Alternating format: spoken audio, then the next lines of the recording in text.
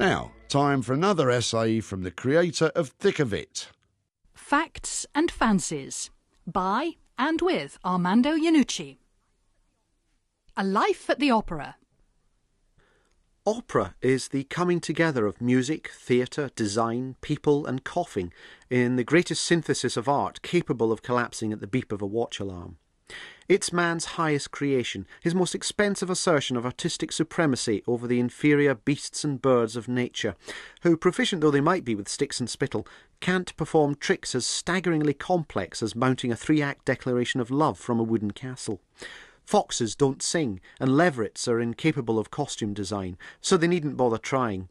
Armies of termites, though they try impressing us with their 20-foot-high mud constructions, haven't a hope in hell of building anything out of wet dirt as architecturally elaborate as a publicly funded opera house, with its dazzling honeycomb of boxes and its awesome web of sturdy crush bars. Have I made myself clear, animals? We're better than you, so go back to doing what you do best, which is sniffing at bushes. This is what opera is. It's the rustle of programmes and clack of glass cases of several thousand people anticipating grandeur. A few of these people are celebrating their birthday, many are romantically involved with others in the audience, some are dying, several are currently being burgled, 1 or 2 are planning to run away tomorrow, 5 have grit in their eye, 1 lost her dog to a temporarily out-of-control recovery vehicle that morning, more than you think are currently passing on an unpleasant dietary virus to their neighbour. Over a third will find the whole evening didn't quite match their expectations. The conductor was knighted 5 years ago for making terrifying demands on his horn section. Is a single man dedicated to music and bitterness, secretly nurturing a reputation for shambolic jacket-trouser coordination to procure that title of genius which the newspapers have so far forgotten to award him. Has the pervasive breath of claggy mint gums, which he regularly puffs across the violins and cellos, who call him Menthol Mickey in tea-bar rehearsal breaks. He comes on. The audience now applaud the respect and admiration the orchestra fling at him in his pit. From this underground nerve centre he bobs his little white ground-levelled head round to smile at the line of eager and disappointingly shod feet he's playing to in the front row stalls. As the applause dies, he catches sight of a slightly furled sticking plaster jammed under old tights and badly masking a moon-shaped scab on a thick leg, and turns to start the music. Music. Strange this, coming from under the stage, and for the first 10 minutes all we've got to look at is a heavy curtain with the crest of a crowned unicorn mounting a heron. But the first notes strike us as lovely, and we start giving the experience the benefit of the doubt. Meanwhile, the burglars jemmy their way in through an upstairs window and start looking for the video. The rustling in the circle falls to a minimal patter as the music swells. People do hold their breath like they're meant to, though one individual is just frozen in the sudden realization she forgot to book a clown for tomorrow morning. The prelude to Tristan and Isolde. It lays before us the themes which will dominate the evening's performance. Wagner's peculiar chord near the start, pinpointing everything from Isolde's doomed love for Tristan to Tristan's extraordinary annoyance at having his emotions jerked around by somebody's love soup, crowded onto a little blurt of sound which the programme note tells us turned the music industry upside down. For years after the first performance, people went around whistling the Tristan chord, which they would normally have to do in groups of 7, or on their own if they happened to have a uniquely damaged mouth. The music continues, and Menthol Mickey's arms form spindly shadows on the front curtain, attaching giant black rotating antlers onto the head of the raped heron. This is passionate music now, and the sound from the orchestra slushes and glides around in a slowly blossoming wallow. The audience make last-minute assessments of near neighbours, calculating from the frequency of coughs and the guessed texture of the liquid mix jumbling around inside, whether the offenders are having a final clear-out or are digging themselves in for an evening's Flemish sabotage. This uncertainty threads uneasiness through a few minds, one of which now fills with pleasing images of the gentleman 2 rows in front, having his mouth stifled with a trumpet and a hammer. The music reaches a peak of intensity, symbolising Tristan and Isolde being at it like knives, and 3 rows from the back, inside a small woman, on the upper row of her gums, 4 in from the left, a tooth begins to hurt. The tooth was attended to yesterday, and didn't like the experience, and has now decided to give his owner a little nudging reminder of what he can do when he puts his mind to it. I dutifully masticate for you, my lady governess, he professes, and I yield to your brushing and scraping without qualm or worry. I sit guard for you all night, and I endure deposits of nut and tomato skins with openness and true hospitality for these, my new visitors. And lo, you reward me with drills, and my payment is needles. My heart is hollowed out, and filling composite occupies my soul. Is this then how my service is spurned, O wicked lady? Am I an outcast on your gums? Then I shall make known to you the vent of my fury, by summoning the twang of my brother root and sister nerve. Feel you now the power of my anger? This is not to the suffering I can assemble, if you shame me with full purpose. His owner makes a mental note to book a further appointment. The music diminishes, and the curtain rises as the thieves find the video and start disconnecting the aerial. In a house 4 miles away, a professional clown who had been expecting a call that day sets off disappointedly for a walk in the night, realising that tomorrow morning, which he'd provisionally set aside for work, will now be wasted. This is the 4th disappointment in as many weeks, and propels his mind closer to thoughts of retirement. The curtain carries on up to reveal the drift of the evening. The arrangement of shapes and colours on stage will determine whether the audience smiles at the welcome arrival of an old friend, or frowns in anticipation of an evening blighted by modernism, like a dinner spoilt by a daughter's art school boyfriend. This evening falls somewhere in between. Familiar bits of building and rampart are hung in a peculiar combination. One man is upside down, but the settings are shatteringly far from the Cornwall of the original story. Act 1 takes place in a European sauna. It's apparent the audience will have to do some work for their average of £34. And over there are the soloists, Isolde, bound against her will for a forced marriage with an enemy despot while illicitly harbouring unrequited love for her father's killer, and her trusty maid telling her it could be worse. As they sing and towel themselves in the shadows and beautifully lit darknesses of a guarded steam room, it's clear this evening we're going to be in the company of an Isolde who is colossal. Opera can be unkind to the massive. It thrives almost exclusively on prolonged demonstrations of love and captivating beauty, yet has constructed traditions of vocal power and range which demand these love anthems be projected from a big chest. Bulky singers have to fight against the obvious stupidity of the undertaking by producing sounds which transcend girth, and hoping to God the director doesn't ask them to roll around on an upstage forest glade. This is the governing doctrine of our highest art. Later, we find that Tristan too is colossal, so the love story does at least carry some conviction. Whether that's enough to conquer the mounting ludicrousness of the artistic proposition offered this evening will take at least another 4 hours to determine. Despite some knowledge of the music, despite even a familiarity with the peculiar habits of opera, there is still a detectable, sniffable gas of suspicion wafting across the audience that they've paid to watch a huge bad thing. Apart from the disgusting size of the participants, 100 other points of absurdity produce dangerous sparks.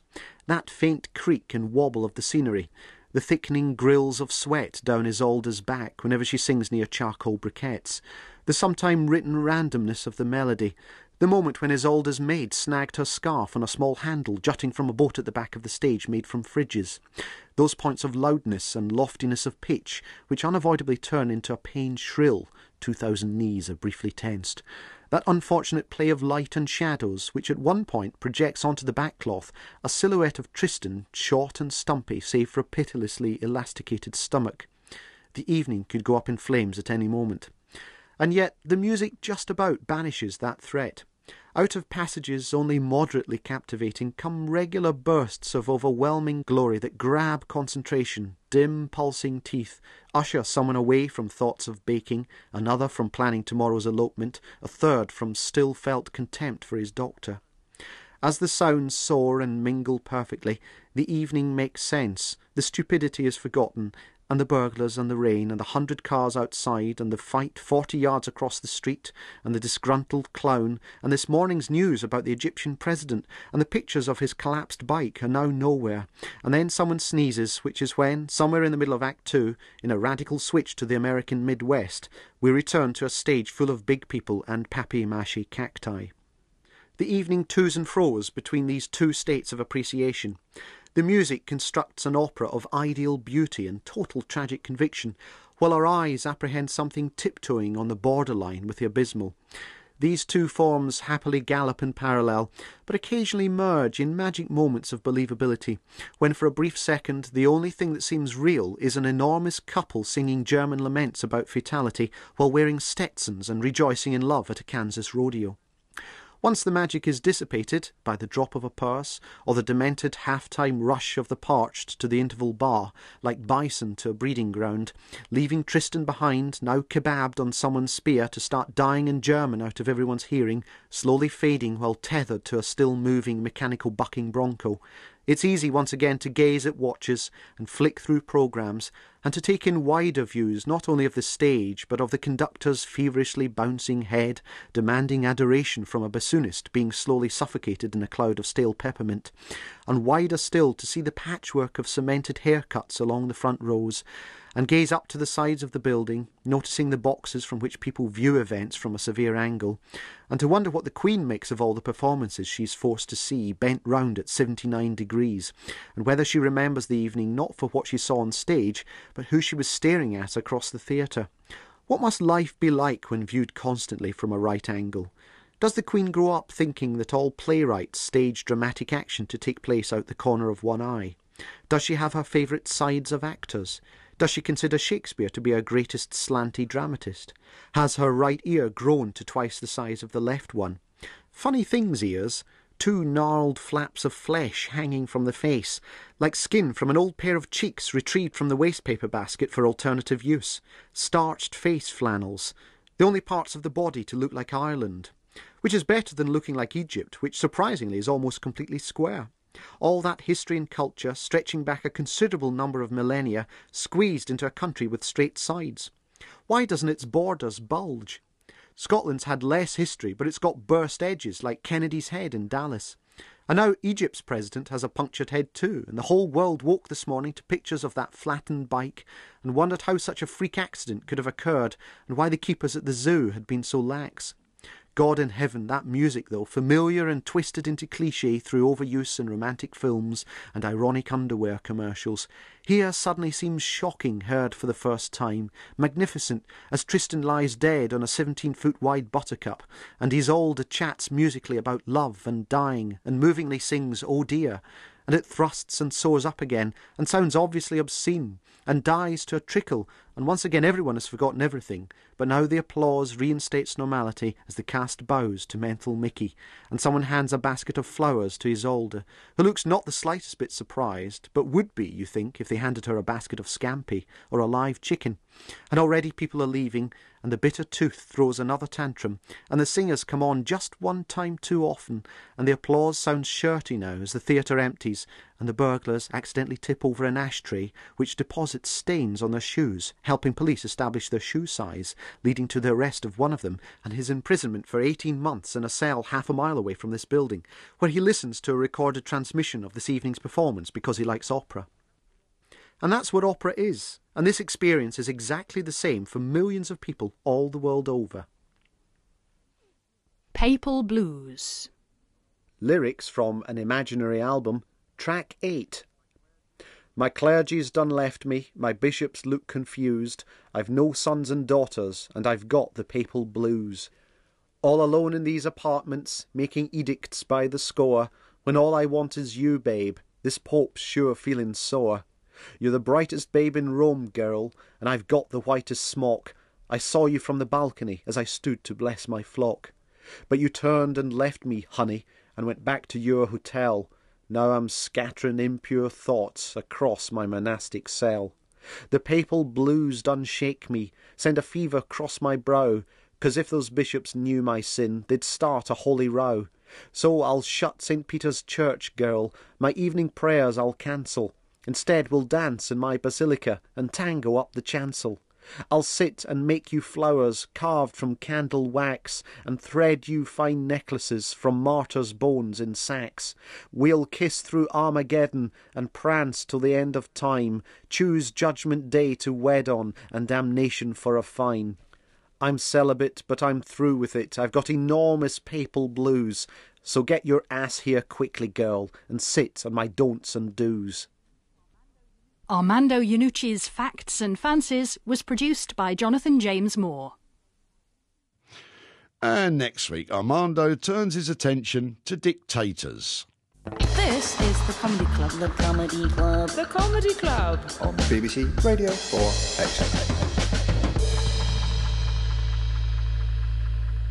And now we join 21st century wizard Mordrin, who's determined to go a-wooing. Ages come and go.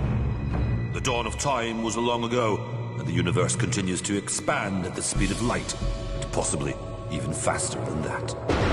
Few can harness this immense energy. Few can experience its true power. Few bar wizards. Wizards live amongst us, righting the wrongs of society, watching the world through eyes of sorcery, and guarding the planet from every possible kind of demon. This is the tale of the UK's 19th most powerful wizard. This is the legend of Modern MacDonald, 21st century wizard! Check out my new app. It makes my photos look dead old and vintage. It's not quite magic, but it's pretty nifty. Episode 4.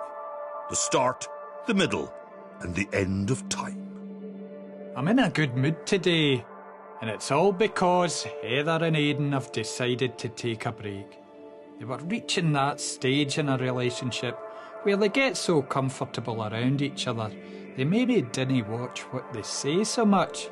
Before you can say, I don't really like cats, you're on a break. So now's my chance. I'm off to the cafe to woo her. Don't know how you woo exactly.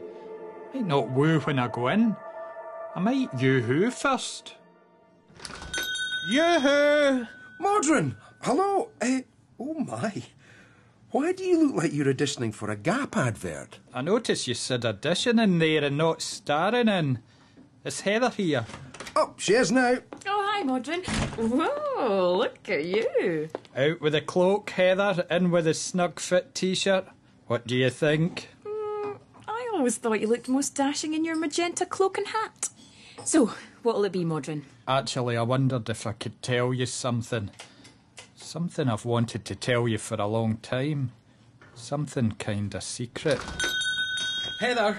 Aidan! What are you doing back here? I had to pick up the invitations to the party. What party? Our engagement party. I thought yous were in a break. I suppose we can laugh about it now. I realised why we fell out.